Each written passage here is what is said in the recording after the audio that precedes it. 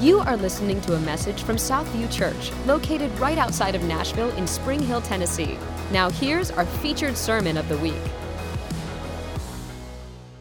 Today we are talking more about the missing ingredient, which is joy. We talked about it last week, and people came to me and talked to me about it. I felt like I had to change what I was going to do today to kind of continue the conversation. And here's the deal. Last week we talked about silly, stable joy, how your joy in the Lord can look silly to the world, but it's stable in who he is. Because Nehemiah 8:10 says, the joy of the Lord is your strength. So when you don't have strength, it's the joy that actually gives you strength. Shared this definition with you. Christian joy is the emotion springing from the deep down confidence of the Christian that God is in complete and perfect control of everything and will bring from it our good in time and our glory in eternity. Your spirit has to lead your soul, your mind, will, and emotions. Can't be the other way around. Can't be led by your emotions. Can't be led by your mind because that can race. Your soul can be all over the place. But your spirit, when it's aligned with Christ, it can lead you to do great things because the spirit brings fruit. And the fruit is good. And if you don't amen me a lot today, I'm going to preach long. Amen? There you go. I'm going to fire you up because I believe the church. Listen, here's the deal. I've watched the church for a long time. I've been in the church growing up. And sometimes I think of all places, that's not the place where there's joy. We can find joy a lot of other places, but I believe it's changing. Amen? Because we need to be an example of joy that people want to come in because they want part of what we're doing. Amen? So we're tapping into today abiding joy. Abiding joy, not silly, stable joy. We're going to take it to the next level. We're going to be abiding. Somebody said, well, how do I get the joy? I got an answer for you today. John 15, turn your Bibles, John 15, abiding joy. Abiding joy. Jesus is speaking to his disciples. This is his last 24 hours on earth before, 24 hours before he's crucified.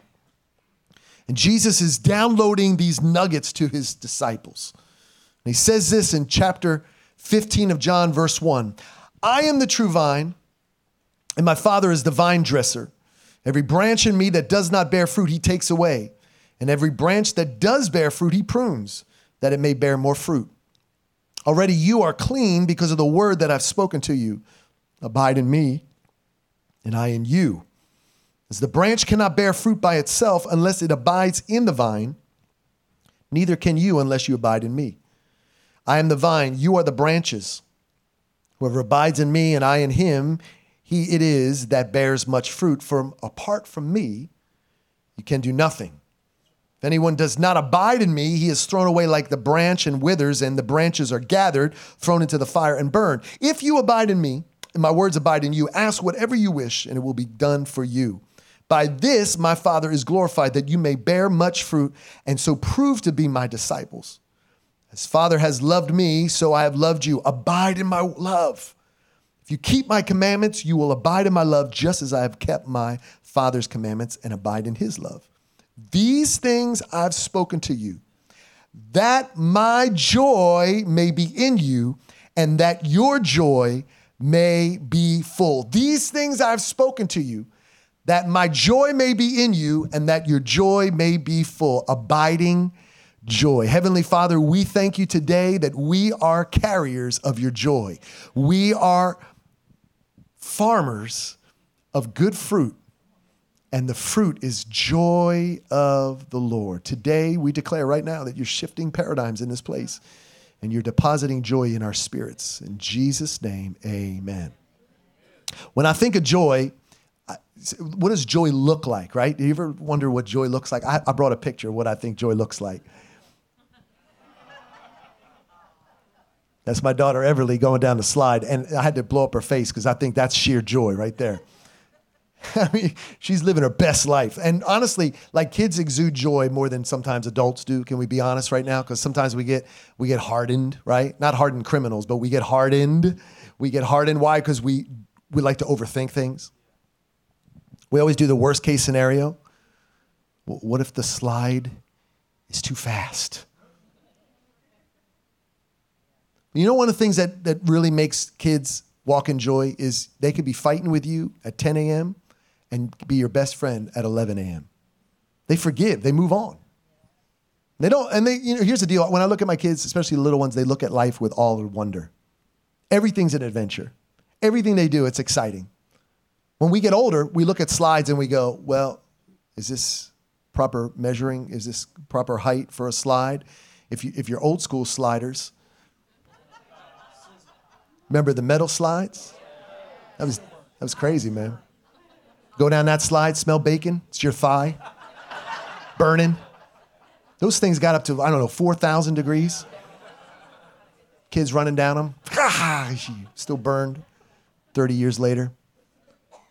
I mean, we overthink things, don't we? We always look at a slide and we look at these things. We go, what could happen? And I found myself telling my kids, and we do this, right? Because it's proper parenting. It's like, you're going to get hurt, right? Everything is like worst case scenario, And sometimes I wonder, it's like, well, maybe I need to stop telling them to worry and maybe be more adventurous, joyful. Because I will say this, that there's a lot of people in this room that have lost their joy because you've lost your awe and wonder. Come in, everything's cynical, looking at everything, trying to figure out what could go wrong. You come into church expecting to be hurt.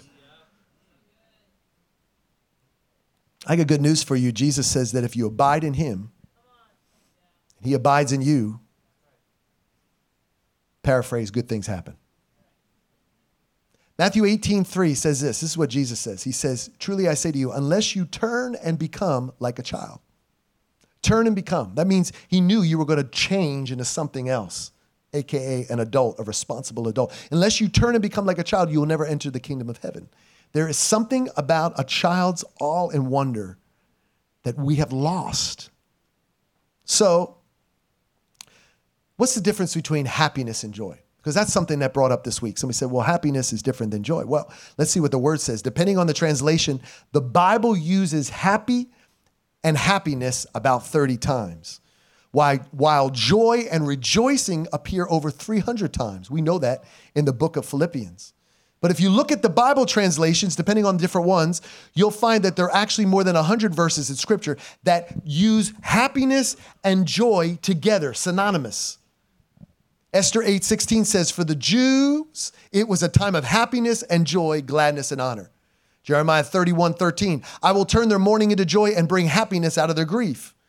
Give your father and mother joy. May she who gave you birth be happy. Proverbs 23:25. You, O Lord, have made me happy by your works. I will sing for joy because of what you have done. Psalms 92:4. Rejoice in the Lord and be happy, you who are godly. Psalms 32:11. So it's false for us to say that joy is a Christian trait and happiness is the world. Because really in the word, when we look at through a theological lens, those two words come very closely together. But if we look at it through an etymology lens, where a study of a word, we know this, that the word happiness is actually from an old Scandinavian term or a word, the word hap. And if you know where hap goes, hap is happenstance. It's luck, it's chance. It comes from the word happenstance, to be controlled by circumstances that happen to you. So really, although joy and happiness in the word of God come very closely, the word itself that we see, happiness, is a derivative of chance. So maybe you look at it that way. Maybe I'm happy because good things happen today.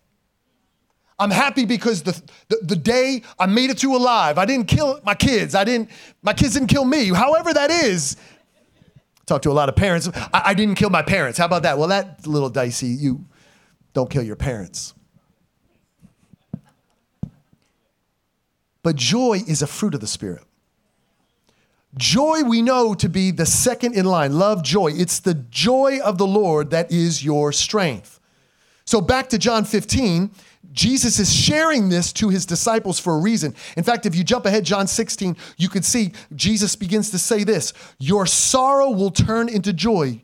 Chapter 16, verse 16, that whole passage. He starts telling them that things are going to come, but these bad things will turn around for your good. And I don't know about you, but the scriptures that he spoke back then seem to work today. When we have wars going on, we have people going into supermarkets and shooting people for the color of their skin.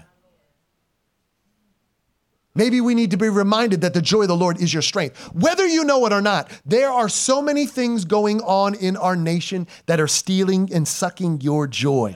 But you cannot let it go that easily. I want you to learn to fight for your joy. I want you to know that dark things are coming ahead. If you know the Lord, you're like, praise God, man, that's okay, because I'm going to go through it. I got good scripture for you today. I'm going to show you how it's for your benefit. Jesus said, abide in me. What does the word abide mean? It's simply the Greek word meno, which means don't walk away from Christ. Stay, remain, don't leave, don't be flaky, don't be scattered. Stay, abide, reside. John 14 says, if you love me, you will keep my commandments. And I will ask the Father, and he will give you another helper to be with you forever. Even the Spirit of truth, whom the world cannot receive because it neither sees him nor knows him. But you, Tim, know. You know him because he dwells within you, and he will be in you. I will not leave you as orphans. I will come to you yet a little while, and the world will see me no longer, but you will see me because I live. You will also live. In that day, you will know I am with my Father, and you are in me, and I am in you. This is a synonymous relationship. You're doing it. He's doing it. You're abiding in one another. 1 Corinthians 3 says, do you not know that you're a God's temple and that God's Spirit dwells in you? If anyone destroys God's temple, God will destroy him, for God's temple is holy, and you are that temple. Let me sit on this for a little bit. There were people that went to the temple. You are the temple. There were people that could never enter into the Holy of Holies. You have the Holy of Holies in you. This is a major upgrade. There are people in the Old Testament like David that wish they were you, Jim Coquinos. They wish you were you. Ruth wishes she was you. Jennifer, no. Because you have the Holy Spirit inside of you. You are the temple of the Holy Spirit. He abides. I hope he abides in you. Oh, I hope you abide in him. If you're not, I can tell you, you will not have joy. It says you will not know the Spirit. You will not have the things of the Spirit. You can sing a song. You can raise your hands, but you will not operate in the Spirit if you don't abide in him. Abiding in Christ, as crude as this may sound, my best comparison is when you live at home with your parents. All I can say is my kids, they don't pay rent, nor do they ever chip in to the mortgage payment every month. I've not seen my son, or my daughters ever put some money on the counter and say, this is for the water I use to wash myself. Not happen. Hey, I know these lights take electricity. How much do I need to spend? How much can I give you towards it? Not happen? Why? Because they abide in my house and they know that I take care of them. I'm their father. I'm a good father. It's who I am. It's who I am. I had to do it. Took you too long. Should be right there with me. This is what it's like abiding in Christ. You didn't earn salvation. You didn't earn everlasting life. You didn't earn the healing power that we just sang about. You don't earn that on your own. You can't muster it up. You can't work it up. It's when you abide in Christ, you get everything that he has. Because you live in a house. You're a squatter. You live inside of him. But he doesn't want it any other way. He said, I got you. I took care of it. I went to the cross, paid a cost for you. And now we abide. I hope you abide in him. What does it mean to abide in him? Abiding in the vine. Verse 1, it says, I am the true vine, and my Father is the vine dresser. When he says true vine, that means there's other forms and things that you can tap into that will not give you the fruit that he will. That means there's things in your life that will manufacture joy that you may have for a fleeting moment. And you think it's the Lord until it leaves. It's like all of a sudden the high wears off. The joy is not there anymore because it's not a supernatural joy. It's a joy you get from maybe going shopping, or that dude finally said yes, or she finally said yes, or whatever that is. But that's a fleeting joy. Joy of the Lord is even if they say no. Oh, come on now, relationships. It says, my Father is the vine dresser. What does that mean? He takes care of the plant. I did some research on vines because what Jesus would have been talking about, and the disciples instantly knew where he was going, was a vineyard, wine, grapes. It says if you ever visit a vineyard or seen a picture of one, you might imagine that vines naturally grow in neat, self-contained lines. It's not true. Actually, a wild grapevine is quite unruly. If left to its own devices, it would twist and turn its way up the nearest tree, using its tentacles to grab onto anything until it finally breaks free and reaches into the light. But this is interesting. Listen to this. However, this long tangled vine is unlikely to produce a particularly tasty crop of fruit because most of its energy is going into growing and climbing. A grape grower or a vine dresser needs to control the vine in order to make it concentrate more energy into ripening its grapes. A good vine dresser actually trims the vine so that the fruit tastes good. If you don't have a vine dresser, you're going to strive to earn the fruit that is bitter apart from him. Come on now. See, Jesus was teaching his disciples something they saw with their own natural eyes. I'll give you an example. I have these vines all throughout my different flower beds and things. Now, these were there way before I got the house, so I find all different kinds of vines creeping. I pulled this out this morning, and these are the bane of my existence because they will twist and turn around every nice little flower and bush, right? And so, like they choke out things. I have one. It's like sticky. It's like you rip it off, and it's like, you know what I'm talking about? Some of you are hating that vine. It's like and you rip them out, and they come back. And this thing and his brother here. I found these two this morning, and they were in the same plant. I ripped them out, but here's the bad news. They're still going to come back because the root didn't come out. But this is what he was trying to say to his disciples. He said, Jesus said, I am the vine, and you are the branches. Apart from me, you can do nothing. I want you to know that when I rip this off and this is firmly planted in the ground, it will grow another branch. It will grow more fruit. But this will die. See, I want you to see that apart from him, you have no life.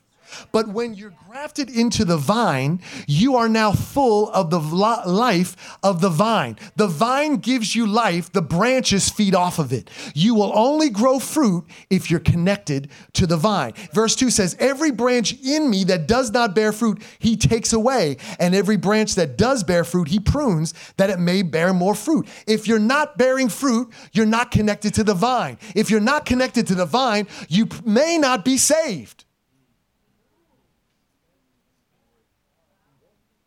But if you're bearing fruit and you are connected to the vine, good news. You're going to be pruned. That's what everybody says. Hallelujah. Hey, shout out. Oh, I love the pruning. Nobody loves the pruning, but look what it says here. He prunes those he loves.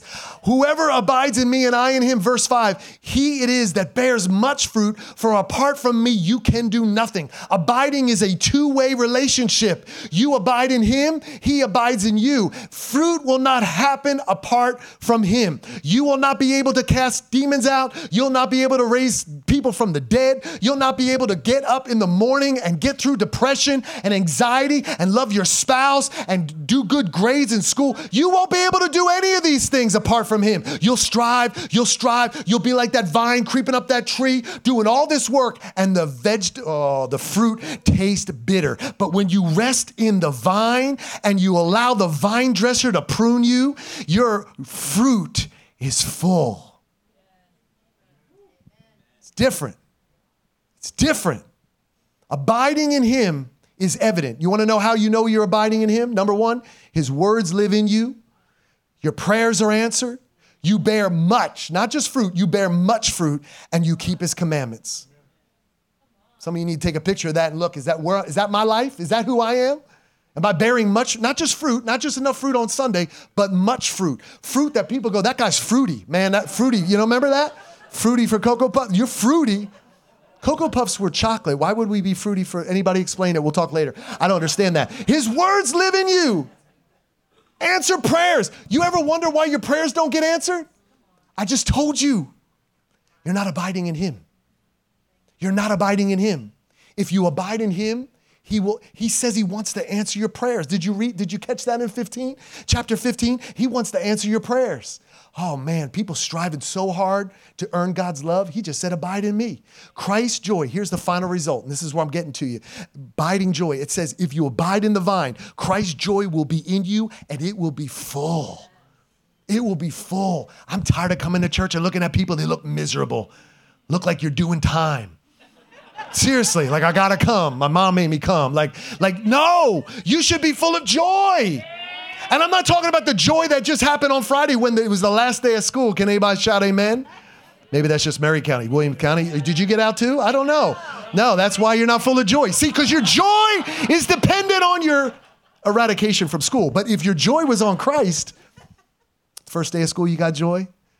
53rd day of school, you got joy. 120th day of school, you got joy. Come on now. What would it look like you walk down the hallways full of joy, bearing much fruit? People be coming up to you. They'll be saying, look, I don't know what you have, but I need it. Where'd you get it? Who gave that to you? Oh, I got you. You want to meet me? Yeah. Where are you going? Meet me Sunday. Okay, where are we going? 10 a.m. Where is it? 3011 Harvard Drive. Is this a church? Oh, you duped me. Yeah, because it's the joy of the Lord. Joy is in the finished work of Christ, not based in the circumstances presented to me. I like that. I wrote that. I made that up. Write it down. Put my name next to it. Joy is in the finished work of Christ, not based in the circumstances presented to me. I'm telling you, I'm learning this. How do I know? Because James 1:2, I hated that verse, and now I'm starting to like it. Look, it says this, count it all joy. I like it. My brothers, when you meet trials of various kinds. What is trials of various kinds? It's an enticement to lapse from the faith and holiness. Count it all joy when those things come to you, for you know that the testing of your faith produces steadfastness. And let steadfastness have its full effect, that you may be perfect and complete, lacking in nothing. You want to be full of joy? You want to be perfect and complete? You're going to have to go through trials, and you're going to have to say, bring them on. That's why having your faith and joy tested is the best thing that could happen to you. That's why, like some of you, all the things that are happening in our nation, wearing on you, give it to the Lord. Ooh, let it go. Here's the deal. If you panic and you have no joy or faith, you have been given an assignment from the Holy Spirit. Abide in Christ. If you get a report this week and it takes everything within you, sucks the life out of you, you've been given an assignment. You don't trust the Lord in that place. Abide in him. If you leave this place and it's too hot, it's too cold, it's too rainy, whatever it is, you've been given an assignment. Stop worrying about the weather. Abide in him. Your joy is made complete when your fruit is threatened. Let me do that again so you could say amen louder. Your joy is made complete when your fruit is threatened. Oh, because you don't like it. I don't like it, but I'm learning to like it. You know why? Because I know it's true. It's the word of God. When the enemy comes after you, let me read the next one. Your life is strengthened when the Father prunes you. He prunes you because he knows there's more in you. Oh man, he looks at you and he says, listen, you don't need this in your life. This depression that you've been diagnosed with, you can't seem to get over it. It's been in your family line for a long time. I want to remove it off your life. I'm going to get rid of it. Oh, it's hard. Okay, there, I got it. I'm going to remove the things that I know are holding you back so that when you grow, you're going to bear much fruit. I want you to be a vine that bears much fruit. And this last one, your reaction to these things in your life indicate your spiritual maturity. So next time you feel the enemy coming in on you, say, come on, bring it on. Bring it on, devil. I am ready. Ready. You cannot stress me out. Ooh, I wish the church could talk like this. I wish the church was this gangster, that we would start telling the enemy, you ain't going to stop me. Bring it on. See, we love Job because he went through it, but nobody wants to be Job. Everybody wants to be post-Job, not in the middle Job, right? Or pre-Job. That was a cool Job. The middle Job, no. I want to be the post-Job when he got all this stuff back. You ain't going to be post-Job if you're not in the middle Job. You got to go through it. When you go through it with the joy of the Lord, it's your strength. You'll be able to accomplish things and go through things. Some of you, you've been diagnosed with things and you had the joy of the Lord got you through the thing. That's what he's doing. He's refining you. He's perfecting you. So last week I gave you 7 joy stealers.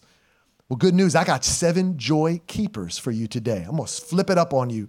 Number 1, I said, if you are not saved, you can't have joy. Well, guess what? I'm saying this to you today. You're saved. You're what? Secure. Ephesians 2:8. I'm going to give you scripture. I'm going to preach to you today. For by grace you've been saved through faith, and this is not your own doing. It is a gift of God. You don't have to manufacture joy. You don't have to beg God for joy. You don't have to work for it. All you got to do is be in the vine. Abide in it.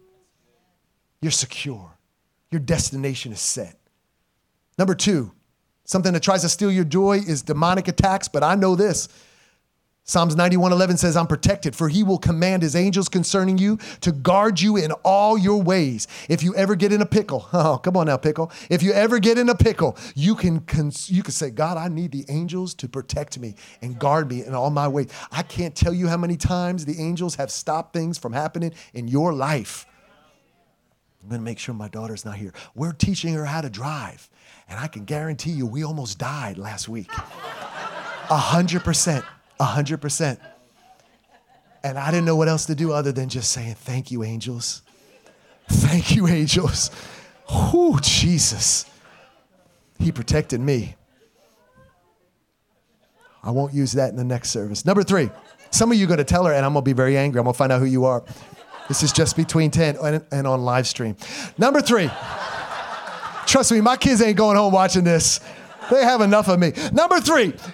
Joy stealers are circumstance focused, but I'm telling you this, you are promised focused people. 2 Corinthians 5:7 says, for we walk by faith, not by sight. It's not what you see, it's what he has told you. It's not what you reported on, it's what he has promised you. Walk by faith, not by sight. Number 4, bad theology or unbelief will steal your joy, but I'm here to tell you today, you're knowing and living truth. Romans 10:17. So faith comes by hearing, and hearing through the word of Christ. It's through the word of God. These scriptures I'm giving you build up your faith and produce much fruit.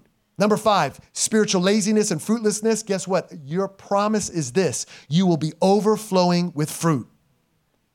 I'm prophesying. You're overflowing with fruit. Colossians 1.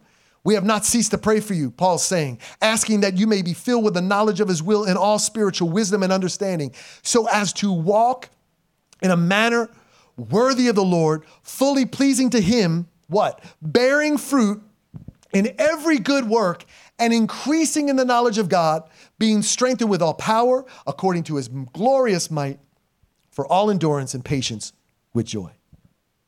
With joy. Overflowing. Overflowing. That leads me to number 6, entitlement. Guess what? Now you're gratefully adopted. Colossians, continue on. Giving thanks to the Father who has qualified you to share in the inheritance of the saints in light. You get an inheritance. You get an inheritance. And you get the joy of the Lord. Number 7, instead of being naive, you're an awakened kingdom wisdom person. James 3:17 says, but the wisdom from above is first pure, then peaceable, gentle, open to reason, full of mercy, good fruits, impartial, and sincere. You have been given the ability to walk in another level. When everyone else will crumble, you walk with boldness and joy and strength. When other people have caved in, you keep on running. You are that marathon runner that can go through anything and come out smelling like gold. I don't know what gold smells like, but it sounded good. You are that person. And if we don't understand how important this is, we're going to miss it. We're going to go through the trials coming. Let me just tell you, the world's getting worse. I don't know what book you read, but the world's getting worse. But here's the good news. God's going to do his greatest things in these days. It says the wheat and the tare will grow together. That means that as the bad things are growing, the good things are flourishing. And I want you to be one of those good fruits. I want you to be one of those people that people run to and say, what must I do to be saved? I need to know. How's your marriage working? How are you living life like this? How you singing with joy on your faces? Every time you guys are up there, you got the smile on your face. What is that all about? It's the joy of the Lord. I don't want to go to a church where there's no joy. Just like you should never want to go to a church that has no love. Joy is important. It's the missing ingredient to this church. I'm telling you right now, the body of Christ, when we get this, the body will excel. Oh man, there's nothing we can't do because the joy gives us strength. Thank you so much for listening to Southview Church. Southview Church is a non-denominational, multicultural, multi-generational, Holy Spirit-filled and led community. We believe that who the Son sets free is truly free. If you would like to connect with us further, check us out at southview.cc and follow us on Facebook, Twitter, and Instagram.